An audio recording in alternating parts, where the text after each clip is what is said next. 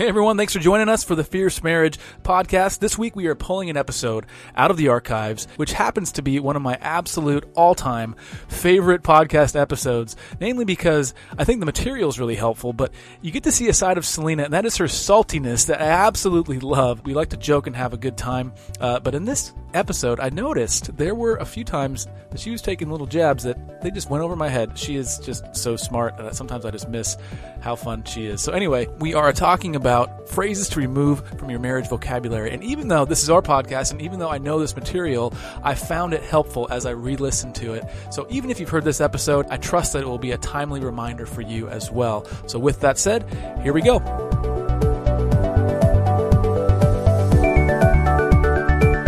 So we've been talking about habits and rhythms and all kinds of things around cultivating good soil in your marriage. And I feel like this is a real tangible episode of that we're calling 5 hurtful phrases to remove from your marriage. So these are basically weeds, I would say, that are in the soil of your marriage. And they're all rooted in the Bible. We have verses that have illuminated these truths, and we're excited to dive into each of these with you. And I kind of see these phrases as almost, they're almost like red flags, right? So whenever these phrases kind of cross our path, or they kind of come into our marriage again, it's an opportunity to say, okay, something is going on underneath the surface. Yep.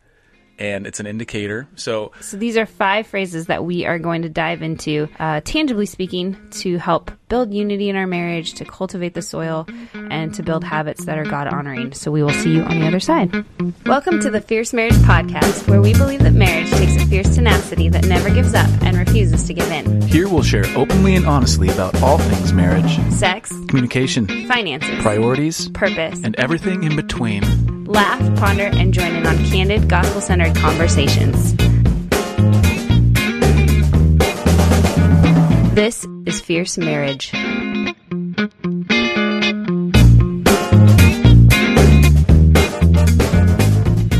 All right, so we are getting into the 5 phrases to get rid of in your marriage. Rid of your marriage. Nailed it. 5 phrases to rid yourself of marriage. There it is. This is wrong podcast. Like Harry Potter spells. Just poof, it's gone. Anyways, we're gonna get into those in a few minutes. But we've also got a question about a previous episode, a couples conversation challenge. And before we go there, I'm gonna let you do the housekeeping, because this is the housekeeping that you do well. Yep, really quickly. If you've gotten something out of this podcast, we would be honored and just so thankful if you would leave a rating and a review in whatever podcast app you use. It helps us and it helps others. Secondly, if you want to lock arms with us, we would be honored if you would pray about maybe supporting us via our website, patreon.com/fiercemarriage. It's not our website, but it's our page on that website. It's patreon.com/fiercemarriage. There's links in the show notes. But that's just a place where we can connect directly with listeners to keep this podcast sustainable. And we're just so thankful for all our amazing patrons that are there right now. And we're trying to get to, we have about 210, 215. We're trying to get to 250 so we can start doing transcriptions, which costs money to have those done. Awesome. That would be awesome for people that can't listen. Or just prefer to read. So help us out if you feel led, but pray about it first. Thirdly, if you have any questions, go to fiercemarriage.com/podcast. There are various ways to ask questions there. You can leave a note online, or you can call or text this number, 971-333-1120. Call or text that. Just don't do it while you're driving, folks. Be smart, folks. Be smart about it. So last week we kind of talked about habits, and we're kind of piggybacking off of that a little bit and getting into the very tangible ways of how we can communicate better, because communication is a habit, right? Can I say that I've learned, though, before how to be the best communicator ever? No, about habits. Because last week I was a hot mess. I'm still a hot mess in a lot of ways. I'm just a big, beautiful mess. It's Ryan's just favorite. A beautiful, messy mess. Ryan's favorite. Oh, gotta love that. Anyway, I've started counting calories. Good for you, says the pregnant lady. Go you! Anyway. No, I'm encouraging. I've been eating way better, and you know what? This app is noticing positive patterns in my life. Good. Is that encouraging to you? It says, when you eat eggs in the morning, you don't eat as much terrible food the rest of the day. Stuff like that. Imagine that protein. Yeah. Anyway, Yeah. so Ryan is winning really on the caloric level. Hashtag winning. I've lost 2 pounds. Boom. Except for I probably gained it back last night because I had a big old cheeseburger. You gotta live your life. You gotta live your life. Moderation and habits, right? It was so good. I'm glad it was good. It was so good, yeah. But I didn't have French fries. I had the salad instead. So, you know. Good for you. I had sweet potato fries, so in your face. That, and I've been to the gym twice. So I'm just going to say. Okay, enough about your life and your No one cares about you. Just quiet. Anyway. In the words of Mr. Stein, I don't need your life story. Hello. Okay? Hello. Don't need your life story. Okay, so you obviously want to talk about these phrases. So just, you know what? I'm going to go. You just have fun. See ya. Finally. No. So we're going to talk about how to basically communicate better. Because in our 15 plus years of marriage, it's taught us that it's not a matter of if we disagree, but when we disagree and how we handle it. Gotquestions.org is one of our favorite websites. Gosh, type in any biblical question and it'll just blow your mind. Yeah, it's all very grounded in God's word, which is what's so important. Yeah. And a quote I just want to open up here.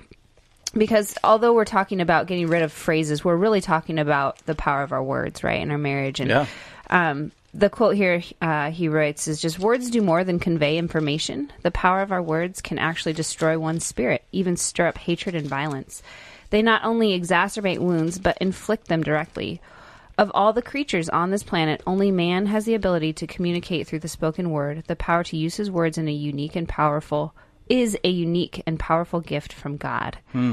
And I feel like that's just boom. I feel like it's debatable though, because I've talked to many a macaw. I know.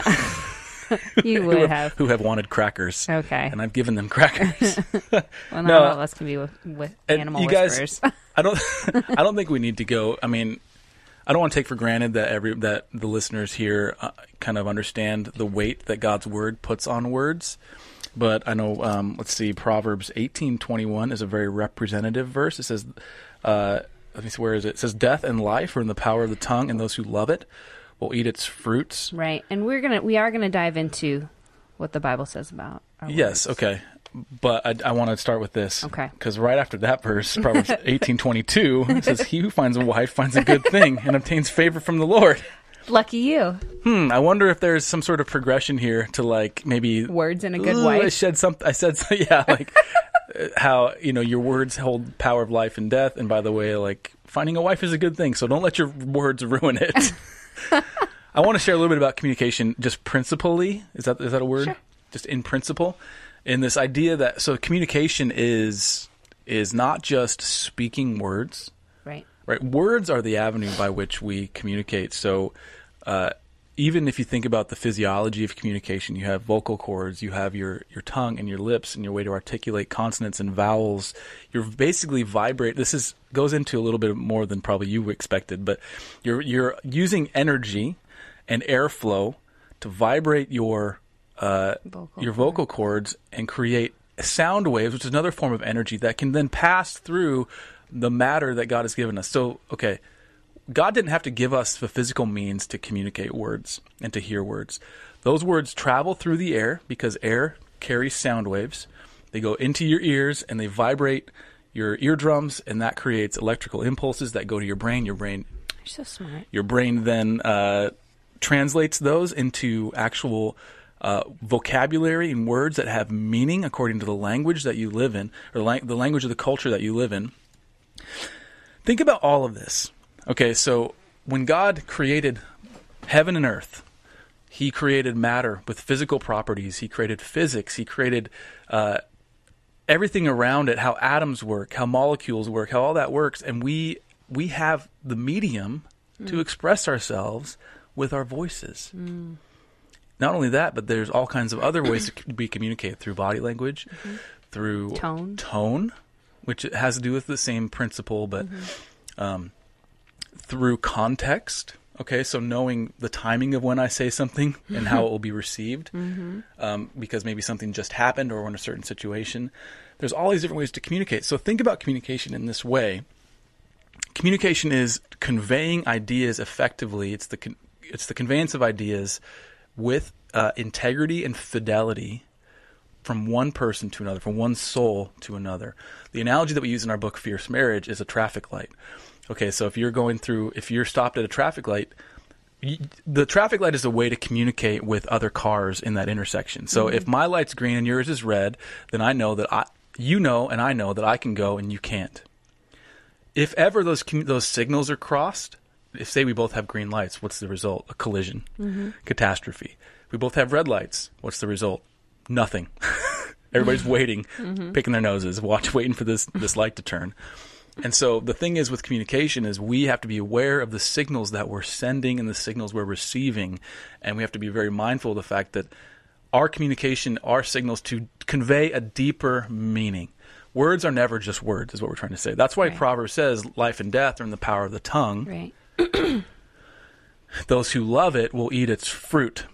So we never are just communicating words, we're conveying a meaning. And that's why words can be so loaded. And that's why in marriage, when you have tone and you have all these different things and timing, you have all these different aspects of your communication, big red buttons are easy to press because in marriage, everything's more loaded. Right. There's 10 times more meaning in everything because there's all the context that you have. Right. And so when we talk through these different phrases, just keep all that in mind. Right. And again, I see these in two ways. They're kind of, we're saying prescriptively, this is a good idea to kind of remove these because our words, in a sense, do have a way of orienting our hearts in our own minds and our hearts toward each other. Yeah, revealing what's happening in our hearts. They orient, but they also reveal. So yeah. like prescriptively and descriptively. So like that you can see, I've used this word a lot, so maybe there's something going on in my heart. Or, okay, I'm not going to use this anymore because I realize that pushes me to let this attitude take over in our marriage. Or your spouse is saying, you've been saying this a lot.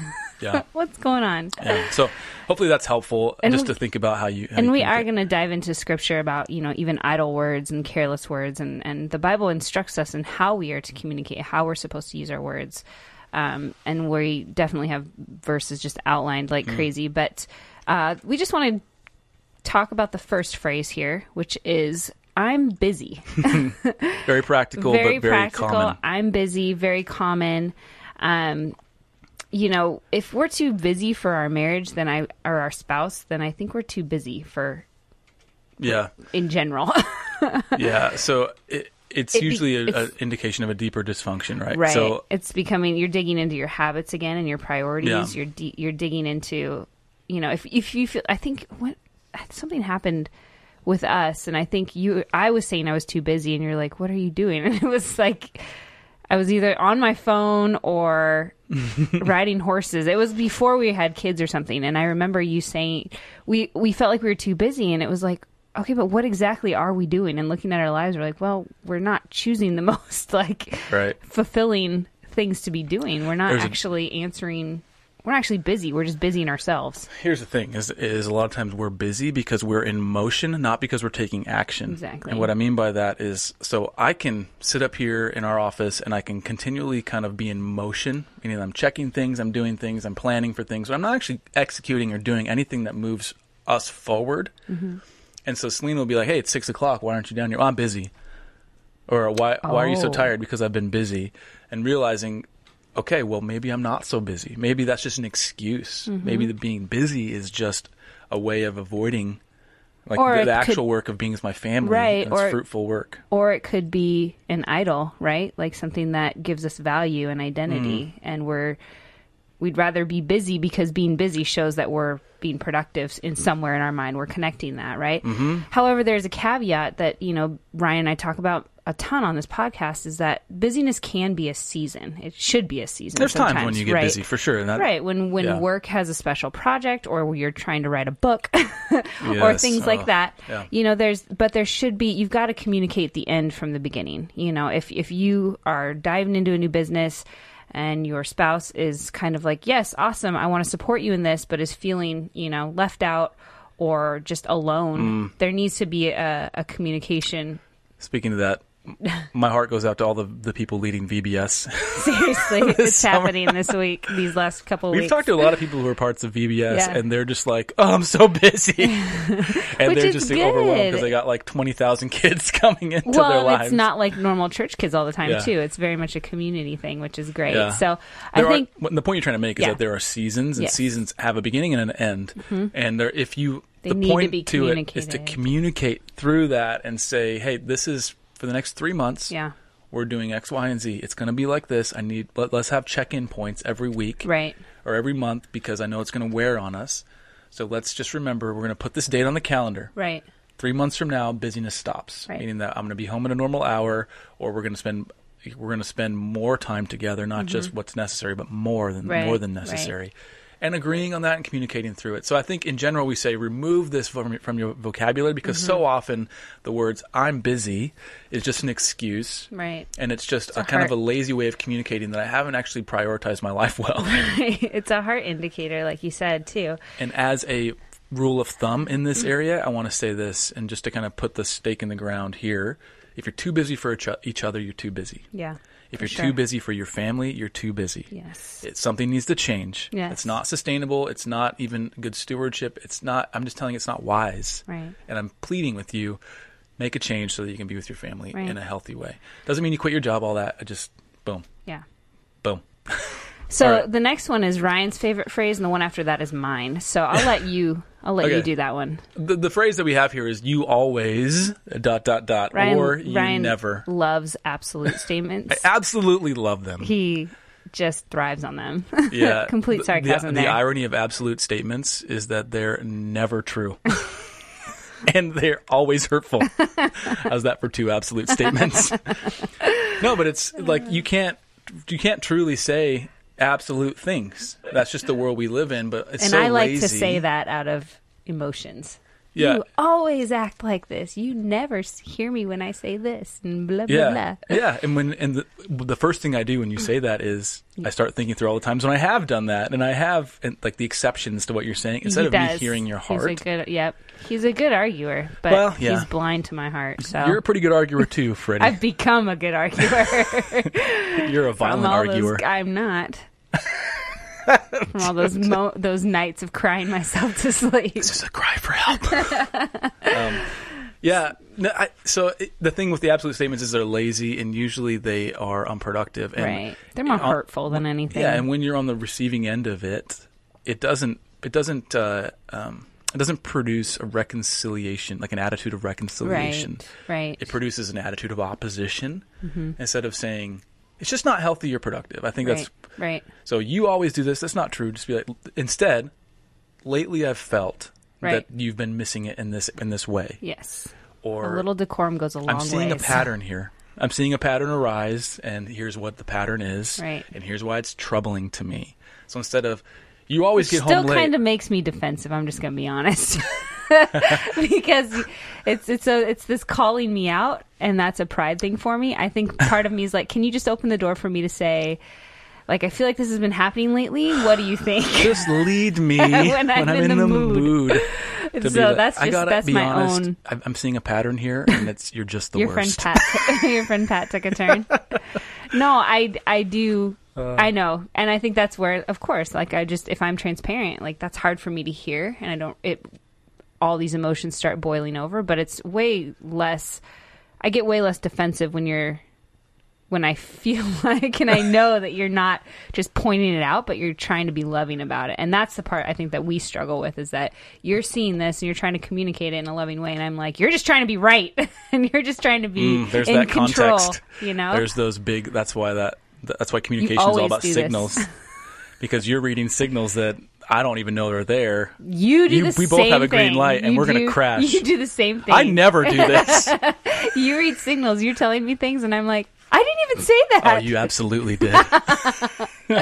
Anyways, so yeah. The key is here to think through, like, what is actually going to be a productive way to present this frustration. Now, what happens is typically is you are angry or tired or caught off guard. Right. And say, oh, you're always home too late, or you always miss time with the kids, or you always do that. Boiling over. Instead, like I said, I think it's more productive, more helpful to say, I've noticed a pattern over the last week and a half, and actually try to think about what it is. Don't just cherry pick, okay? And think about maybe context. Maybe the pattern is just in your head. Are you paying attention? I'm making sure you're listening. Let's see, who's this for? Okay, who's made his wife cry twice this week? No, you chose to cry in those moments. Right.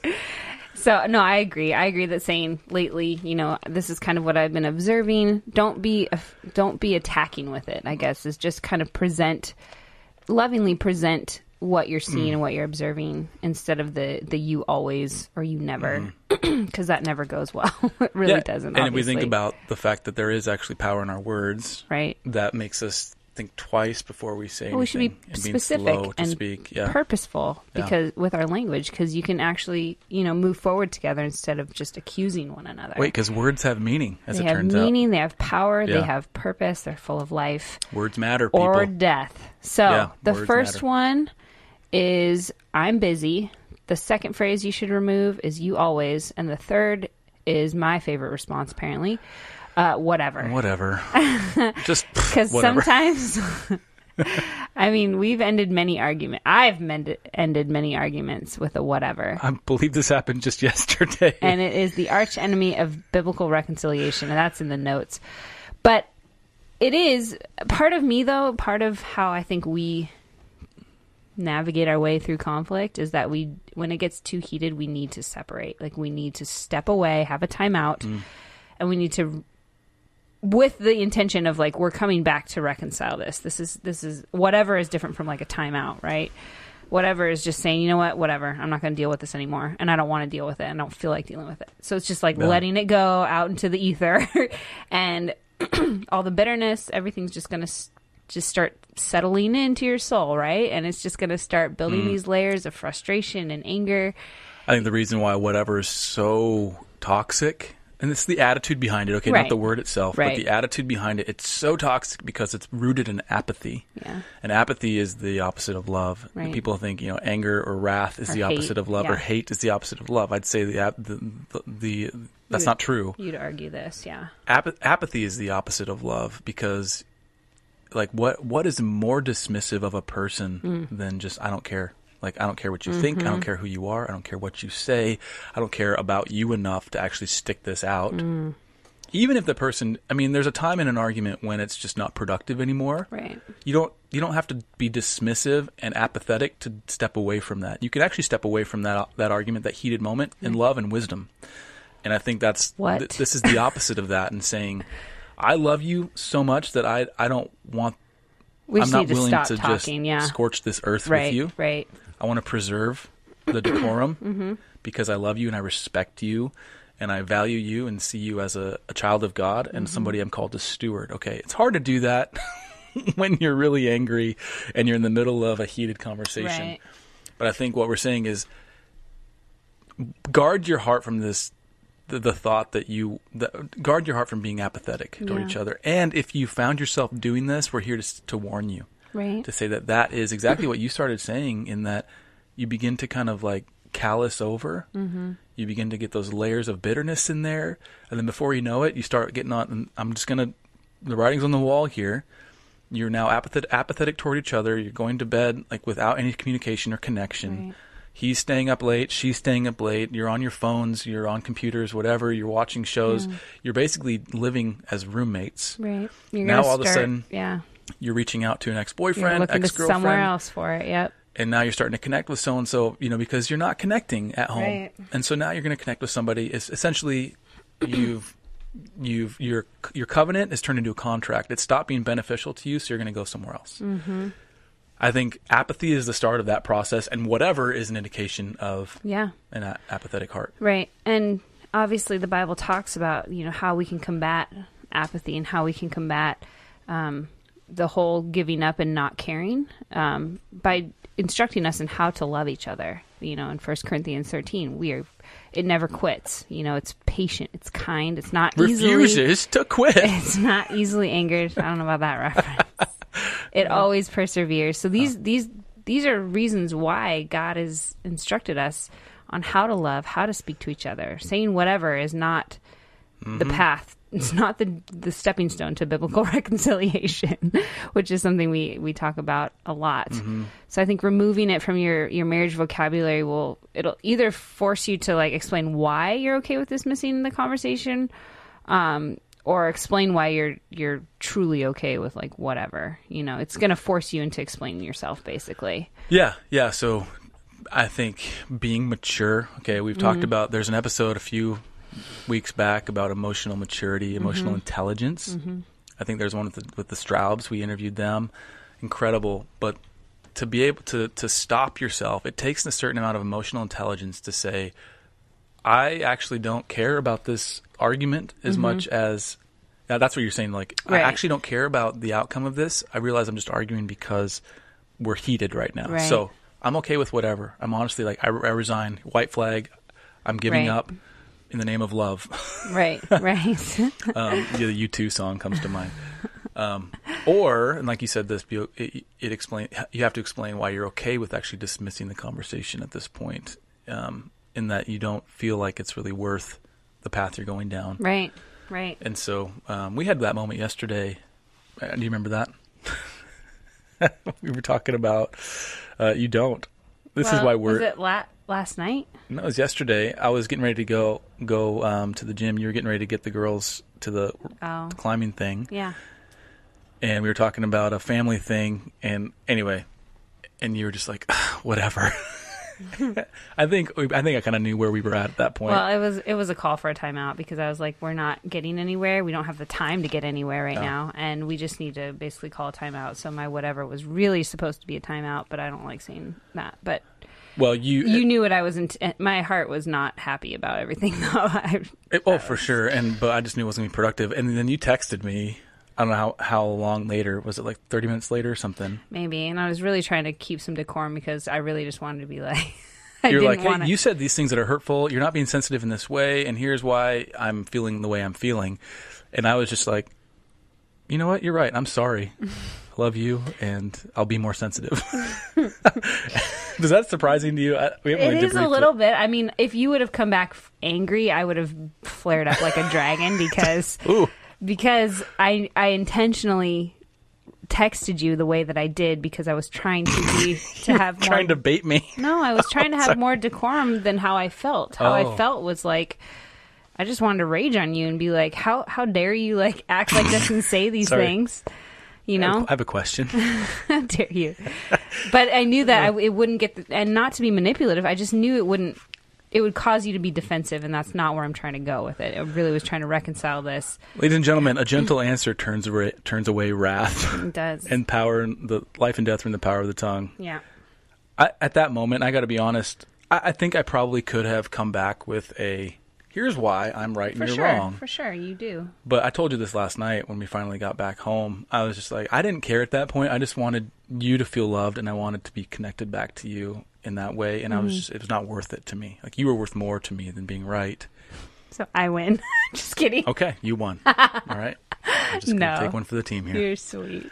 But I think it was good to just come back together and just hug it out, really. Like, we felt a disconnect. Mm-hmm. And that whole whatever was it kind of came back around, and we talked about, those pressure points that we were feeling, and I think we both responded pretty well. I felt like you responded well, which was really assuring to my heart. That's good to know. It's not always the case. We don't always respond well. I don't know, the Holy Spirit is good, and I think humbled me in that moment and made me care more about you than, like I said, being right. So yeah, so I think just be careful with language that's dismissive with a heart of apathy toward each other. Because, let's be honest, marriage is hard. Yeah. It's easy to say. It's easy to be harsh with each other. It's easy. Yeah. It's super easy to be harsh. And what happens is as our level of respect for each other falls, then the level of vitriol rises, and we continue to have these toxic conversations. And as humans, we kind of have a way to respond. We either have to figure out a way through it together, or it's the fight or flight thing. Mm-hmm. And flight looks like saying whatever. Right. You're not going to see it, so whatever. Right. And I'm just saying, here's the fierce tenacity, people. And if you're constantly in this place, it might be time to get help. Yeah. From a counselor, a pastor, Get someone who biblical can counsel. speak into the situation and see what you guys might not be seeing or what we are not seeing. Yes. You know, And of course, on both sides, you have to have humble hearts and Yes. willing to hear and understand what's on the other side of this. And that's a deeper intimacy, a more God-honoring, God-glorifying marriage, and a deeper union. absolutely. So, spent a lot of time on whatever, which is good. Whatever. Okay, number 4. Number 4. This one is a big one, and it's probably something you don't say a lot, but it's just plainly the word divorce.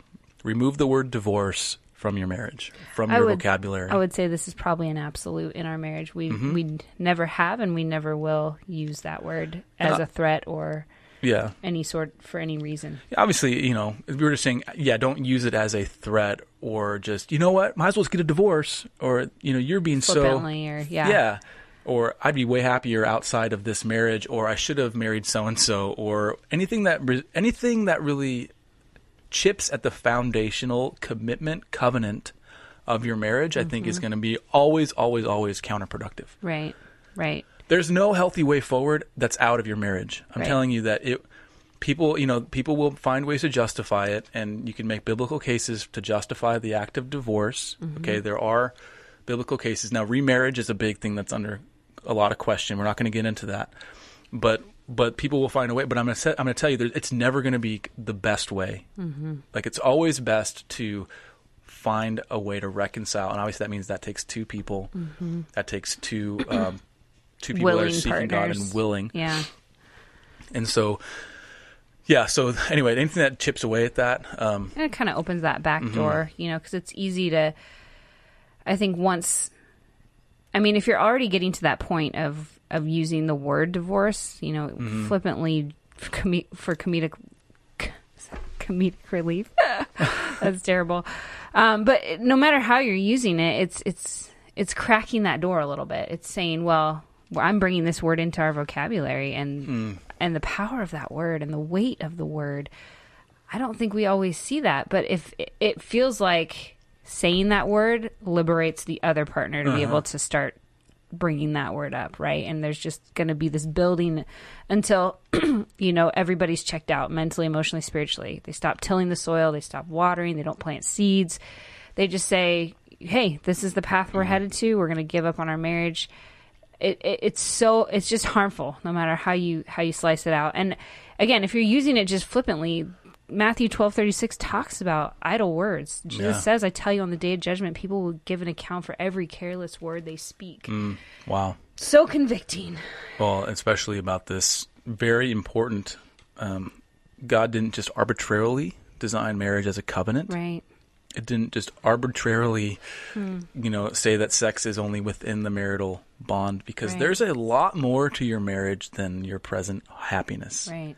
And I know we probably haven't said that enough recently. So good. But your marriage is not about your happiness. It's about God's glory. It's about your sanctification, as Gary Thomas would say. It's about your holiness. We're going to have him on in a few weeks, by the way. That'll be awesome. We have him scheduled. Wowie. He's an amazing, amazing man, and both of them are awesome. Just pillars. But anyway, so God didn't design marriage in those ways just so we can just be so quick to throw it away and say, I might as well just get a divorce. So we just implore you, remove divorce from your vocabulary. It's never productive. It's the equivalent of checking out. Right. It's throwing in the towel. Right. And I've even told Selena, especially I want to say, if you're in the newer years of your marriage, in the first year or the first 5 years of your marriage, guys, your marriage is solid because it's a covenant, but it's also fragile because you don't know what the heck you're doing. Right. And so I'm here to put a line in the sand and say, this is off limits. Right. That is off limits. That is not a route you can go. The ships have been burned. You are on this shore together. Figure it out. Right. Right. And you know what? When you have no backup plan, we talk about this in our book, Fierce Marriage, to the nth degree. But when you burn those ships, you have no backup plan. There's nowhere else to go. And a lot of times your hardened heart is because your heart is not hardened, just hasn't been softened. It's not because you've just ran away from everything. But I'm saying that it's not hardened all the way apart, all the way around it. I mean, it's hardened toward your spouse because you found another way to be soft to something or someone else. And if you have nowhere else to go, you have the only opportunity you have to be softened is to look to each other and to say, you're it for me. So we got to figure this out because this is not sustainable. I want to live a happy life. I want to live a life that's filled with joy. Right. I know I'm not guaranteed that, but I want that. Right. And so I'm going to look to you and say, divorce is not an option. Right. Let's work through this. We're going to work this out within the boundaries of these things. And one of those is never saying we're going to get divorced. Okay. Moving on to number 5. Let's do a quick recap. Final. Okay, go ahead. Sorry, quick recap, just because we spent a lot of time on the last 2. Is the first one is, and these are all kind of language to be aware of and remove from your marriage. The first one is I'm busy. The second one is you always, or any sort of absolute statement, because basically it's lazy. The language of whatever, or apathetic language that kind of goes against the heart of biblical reconciliation. The fourth one we talked about is the word divorce, because it's just completely unproductive and unhelpful, and it goes against the spirit of marriage in general. So the fifth one, the final one we're going to talk about today, is it's kind of twofold, a category of phrases. Yes. It's I wish you were more like, or you're just like your parent, or insert parent name, or your mom or your dad. All falling under comparison. Yeah. The comparison game is what we're talking about here. Yeah. So we actually had a podcast a couple weeks ago called Crushing Comparison, and it's generally talking about how our tendency as humans is to compare to each other and to use each other as our standard of whatever thing we value. Right.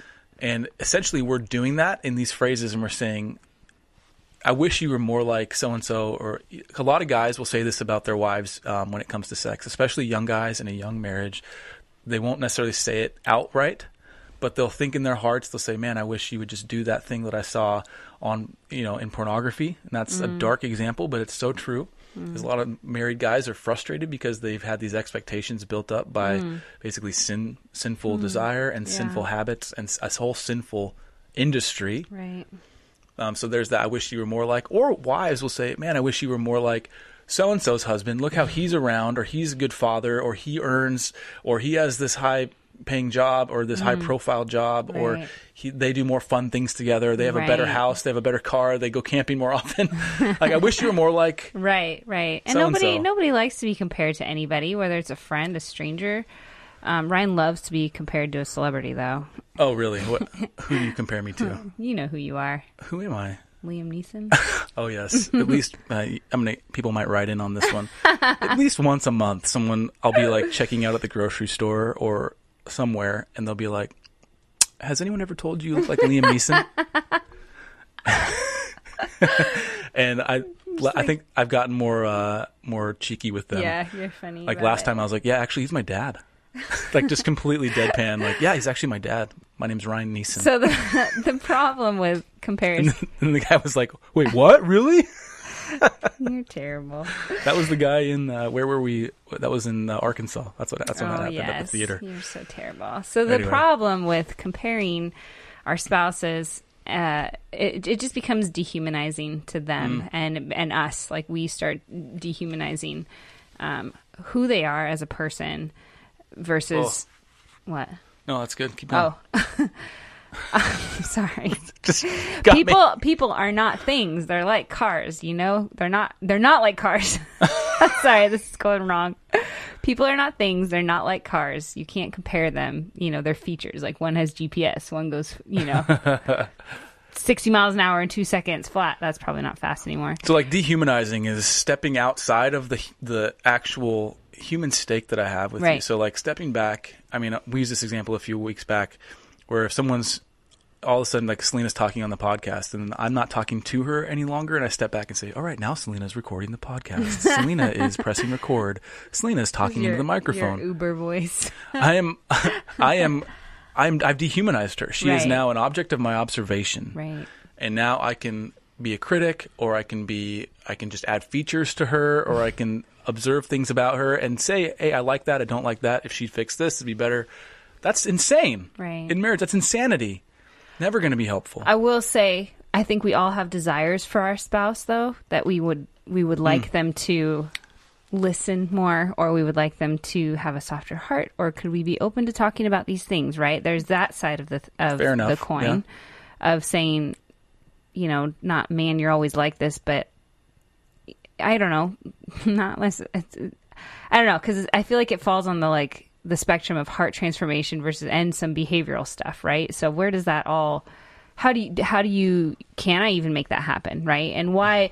But again, questioning the desire of why am I comparing my husband to so and so? Why am I comparing or desiring or calling them out on these things? I think it's more of okay, God, examine my heart and know my ways. Help me to understand why I'm choosing to respond like this and say, I wish you were more.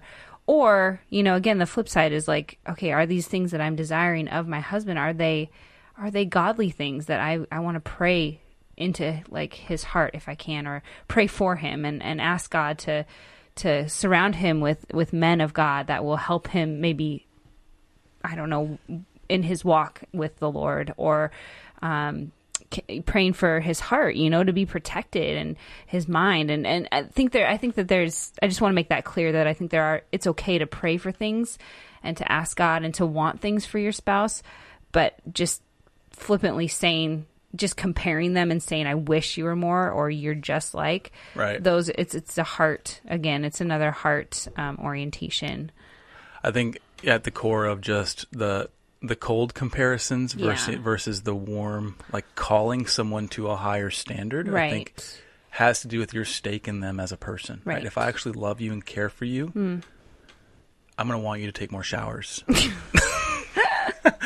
No, but I could say, as a husband, hey, you know what? I feel like we could go deeper in our conversations together. Yeah. I feel like we talk about a lot of just how to get the kids from A to B all the time. But I really want to go deeper, and I want to talk about maybe a book together, or talk about scripture together. I want to talk about our relationship with God together. It's not, man, I wish you were like Karen. Karen's your favorite. It's for snacks, Karen.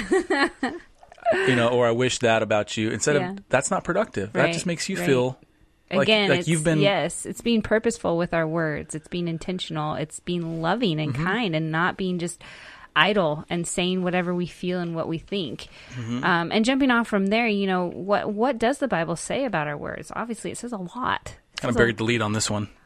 All the verses are at the end.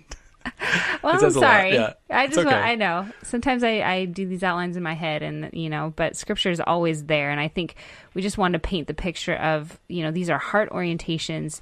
These are indicators of things that are happening in our heart that we need to see them as indicators and see how they function. Yeah. And so what does the Bible say about our words? Again, we talked about Matthew 12, 36 and 37. And the whole theme of that section of scripture is a tree is known by its fruit. Yeah. I tell you, on the day of judgment, people will give an account for every careless word they speak. For by your words we will be justified. You will be justified, and by your words you will be condemned. And Matthew 12, 34, so a few verses before that, it talks about how the abundance of the heart, out of the abundance of the heart, the mouth speaks. And so, again, we're seeing this, the words that we're speaking are producing the fruit in our life. What happens again in Matthew 15 when he's talking to the Pharisees, and he's basically saying, how can a rotten tree bring forth good fruit? Your words are important, people. Right. We talked about the physics of words and communication, and God did not give us those things by default or by accident or just kind of haphazardly. He gave us these words to do something, to accomplish something, to build each other up. Did you mention Proverbs 12:6 already? The words of the wicked lie in wait for blood, but the mouth of the upright delivers them. Okay, was it Proverbs 18:21? I said this earlier. The tongue has the power of life and death, and those who love it will eat of its fruit. So taming the tongue is it's a very hard thing. Very hard thing. James talks about that a lot. He does, and he talks about it, and he compares it to the rudder of a ship, right? And being the way to kind of direct the entire ship by this tiny rudder, or it can set a whole forest ablaze with the power of the tongue. It says no human being can tame the tongue. It is restless evil, full of deadly poison. It's James 3:8. And of course, he's talking about outside of identity in Christ, knowledge of the gospel, and the Holy Spirit. We can't tame this. So that's, I think, the call here is if you're listening to this and just, here's what I don't want to happen, is you walk away without a Holy Spirit empowered kind of personal conviction. Right. we don't want you to walk away with the resolution that says, I want to have a healthier whatever marriage, so I'm going to bring these 5 things to my wife or to my husband, and we're just not going to say these things anymore. And if he does, I'm going to smack him across the face.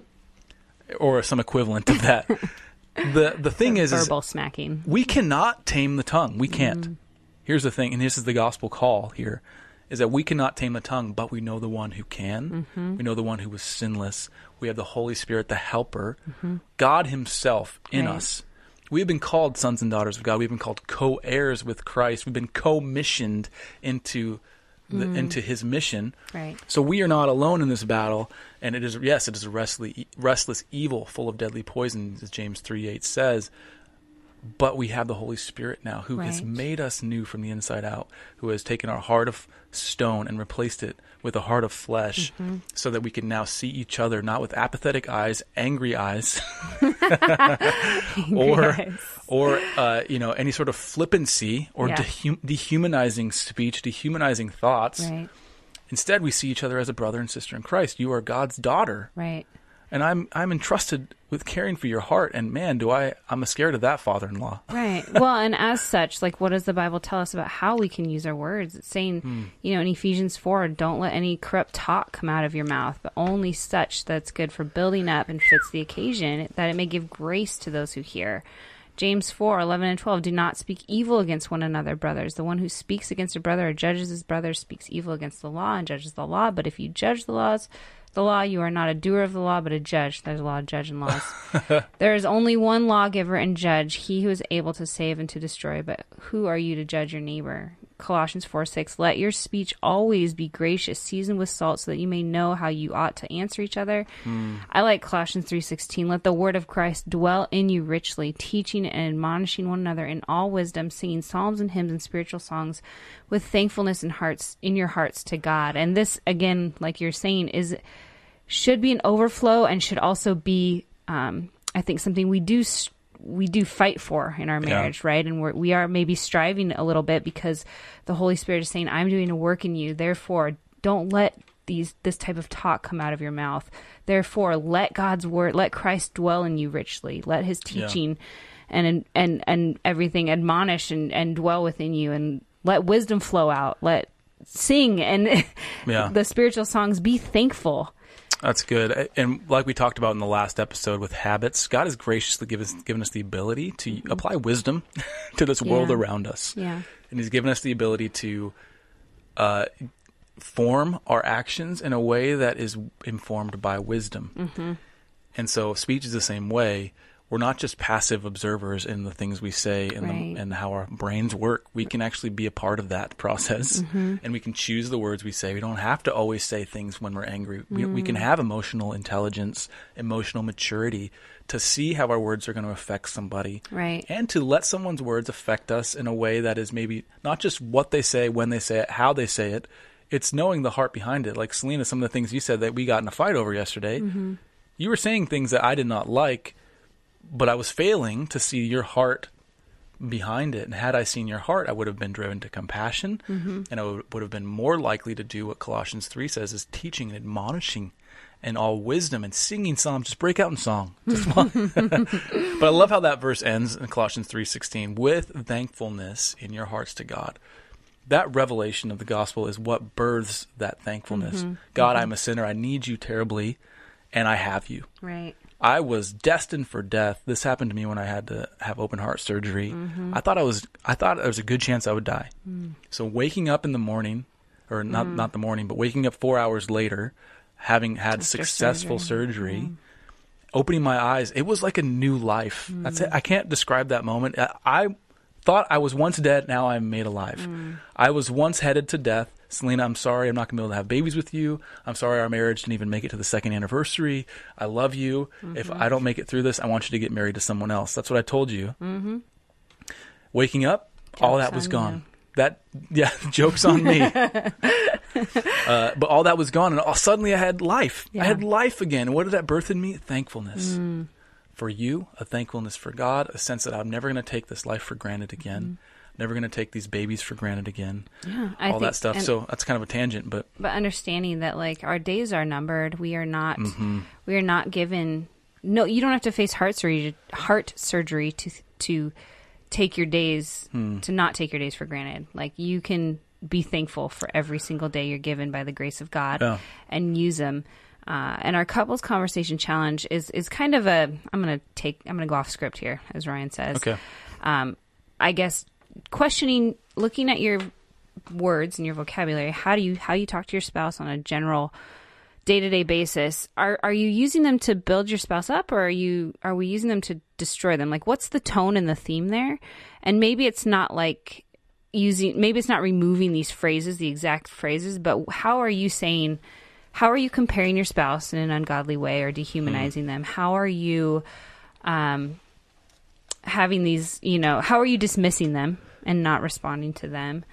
How are you sort of giving up and resigning? And how are you using absolutes lazily? Right. And how are you just kind of using absolutes lazily? So I think these are places that we can look at our marriage. Yeah, maybe just take a quick inventory. Question, They kind of turned into categories. So like, how are we being lazy? How are we comparing each other? Right. How are we being apathetic toward each other? Right. Those sorts of things. Absolutely. In our language specifically. Yeah. And what's the antithesis of that? So how can you choose to be, instead of apathetic, how can you choose to be extra empathetic? Right. Instead of being lazy, how can you be really diligent with your words? Right. And, and instead of being dismissive, how can you implant value into one another? Right. And say, listen, I hear what you're saying, but you're an idiot. I'm kidding. There it is. There it is. We've never actually said that to each other. I've never called you an idiot, I don't think. If I did, I'm sorry. I don't think I have. I can't imagine doing that. I feel like I would. My face hurts just saying that because I feel like I'd be slapped. Good. I'm glad you feel that. Little Pavlov's dog. You say idiot, but if you've never said it. Okay, so we're going to answer a question real fast. We got about 5 minutes to do this, but I want to make sure we're going to make a habit out of doing answering these questions. I'm just going to read the whole thing. It's long. Okay, so she says, back in episode 23, you touched briefly on how to respect your spouse when you don't see eye to eye on something that you feel is a moral issue. My husband and I run a business and have a very different views when it comes to finances and what is biblically right and wrong. Everyone we talk to seems to think it's a gray area and that everyone does it, quote unquote, which just seems to validate his views. It has been years that we seem to come to a compromise on the issue, only to find out that he has been doing things behind my back and lying to me about them. So I guess my question is this: how can I respect my husband within this realm? Do I submit and allow him to run the business this way, even though I feel that it's wrong because of his because it has caused a lack of transparency within our marriage, or do I continue to try and stand up for what I believe is right when all that seems to do is cause him to do things behind my back? Okay, that's a hard spot, and I think the real questions here, because we aren't given exactly where they're. We don't know exactly what's going on. Right, sorry. So we can't speak to the issue.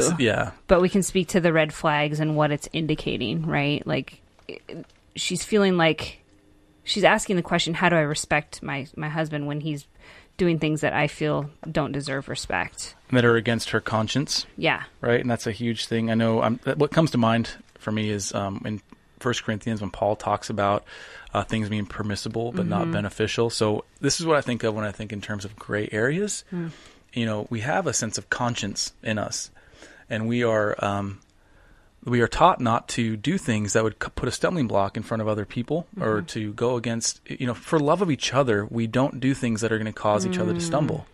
Right? So Paul says, all things are lawful to me, but not all things are helpful. All things are lawful for me, but I will not be enslaved by anything. Food is meant for the stomach and the stomach for food, and God will destroy both one and the other. So anyway, he's talking about basically using discretion in certain areas. Another one is I think it's chapter 10 says all things are lawful, but not all things are helpful. All things are lawful, but not all things build up. Let no one seek his own good, but the good of his neighbor. And this is the example I was really thinking of. It says, eat whatever is sold in the meat market without raising any question on the ground of conscience. For the earth is the Lord and the fullness thereof. If one of the unbelievers invites you to dinner and you are disposed to go, eat whatever is set before you without raising any question on the ground of conscience. But if someone says to you, this has been offered in sacrifice, then do not eat it for the sake of the one who informed you and for the sake of conscience. I do not mean your conscience, but his. For why should my liberty be determined by someone else's conscience? And if I partake with thankfulness, why am I denounced because of that for which I give thanks? So basically he's saying, for the sake, right? Not for your sake, but for the good of his neighbor, right? Let no one seek his own good, but for the good of his neighbor. So all I have to say is, like, as a husband, right, if you had a yellow or a red flag in an area like that, right. I think it's an opportunity to be generous. Okay, there's a lot of these gray areas in life and in marriage. And if one of you feels strongly about it, and I'm of the school of thought, and I think this is what Paul is saying, is that the one who doesn't feel strongly about it maybe isn't convicted by it, but can, out of love for the other, right. submit in this way. Now, I'm guessing it's probably something to do with taxes or write-offs or expenses, or how you're quoting jobs, or how you are, actually performing the work. Right. Right. And so there are some ethics, I think, depending on the actual situation. But in general, if there's a gray area, I think it's an opportunity to be generous toward each other. Now, in terms of, do you submit and allow him to run the business in this way, even though you feel it's wrong? I don't really think it's a question of submission, to be honest. I think so. Yeah, I think submission is maybe the wrong word to use there. Yeah. I think, do you acquiesce, and do you choose not to make it a big issue? If the bottom line is, if you feel a check in your conscience and he doesn't feel that same check, then you probably need to talk about it more, right? Until you get on the same page, right? Because lying and letting him do that is not going to build any sort of real unity or reconciliation between you two. Yeah, honestly, just reading this, not knowing the situation fully, the fact that it's causing a lack of transparency in your marriage, to me, is a huge red flag. It means whatever it is has to go. It's non-negotiable now. Yeah. Because that's how things start. That's how division begins. And if ever you're not in unity over something, the thing that's causing disunity has to go. Right. And there's no level of tax write-off or whatever that, to me, is worth sacrificing that. Yeah. Or maybe you just need to get on the same page. Maybe your husband has a good point. Maybe there is more reason to believe that it's not unethical or unlawful. Right, but it's worth the continued conversation. Yeah. Absolutely. But if it's if it's actually against the law, then that's that. Right, that's that. And man, I hate paying taxes, but I love driving on paved roads. Yeah. So there's that. Anyway, hope that's helpful. It's hard to speak to a situation that's so kind of specific, but hopefully the heart of it was conveyed there. So, Selena, let's will you pray for us as we close out? Okay. Is that too abrupt? No. What's you have to say? Okay. Go for it. God, thank you so much for this time that we get to be just transparent and open about the struggles we face and how you've led us through some of these hard times, and you're still continue to be faithful in showing us how to love each other through our words. Pray for every couple out there that might be dealing with struggling to communicate well to each other. God, I pray that your word would shine light on the way to go. I pray that Holy Spirit, you would do a work in their heart, and that you would motivate them to want to love each other through their words, to ask you for help, to ask you to examine their ways, God, so that they can know your way more and walk in your path. We love you, God. In Jesus' name, amen. All right, amen. This has been a fun episode. I've learned something. I hope it's helped you. I hope it's blessed you. And I hope it's given you something to think about and to hopefully make your marriage more God-honoring and healthier. Yeah. With that said, this episode is in the can. All right, ladies and gentlemen, thank you for listening to the Fierce Marriage Podcast. We will see you again in 7 days. And until then, stay fierce.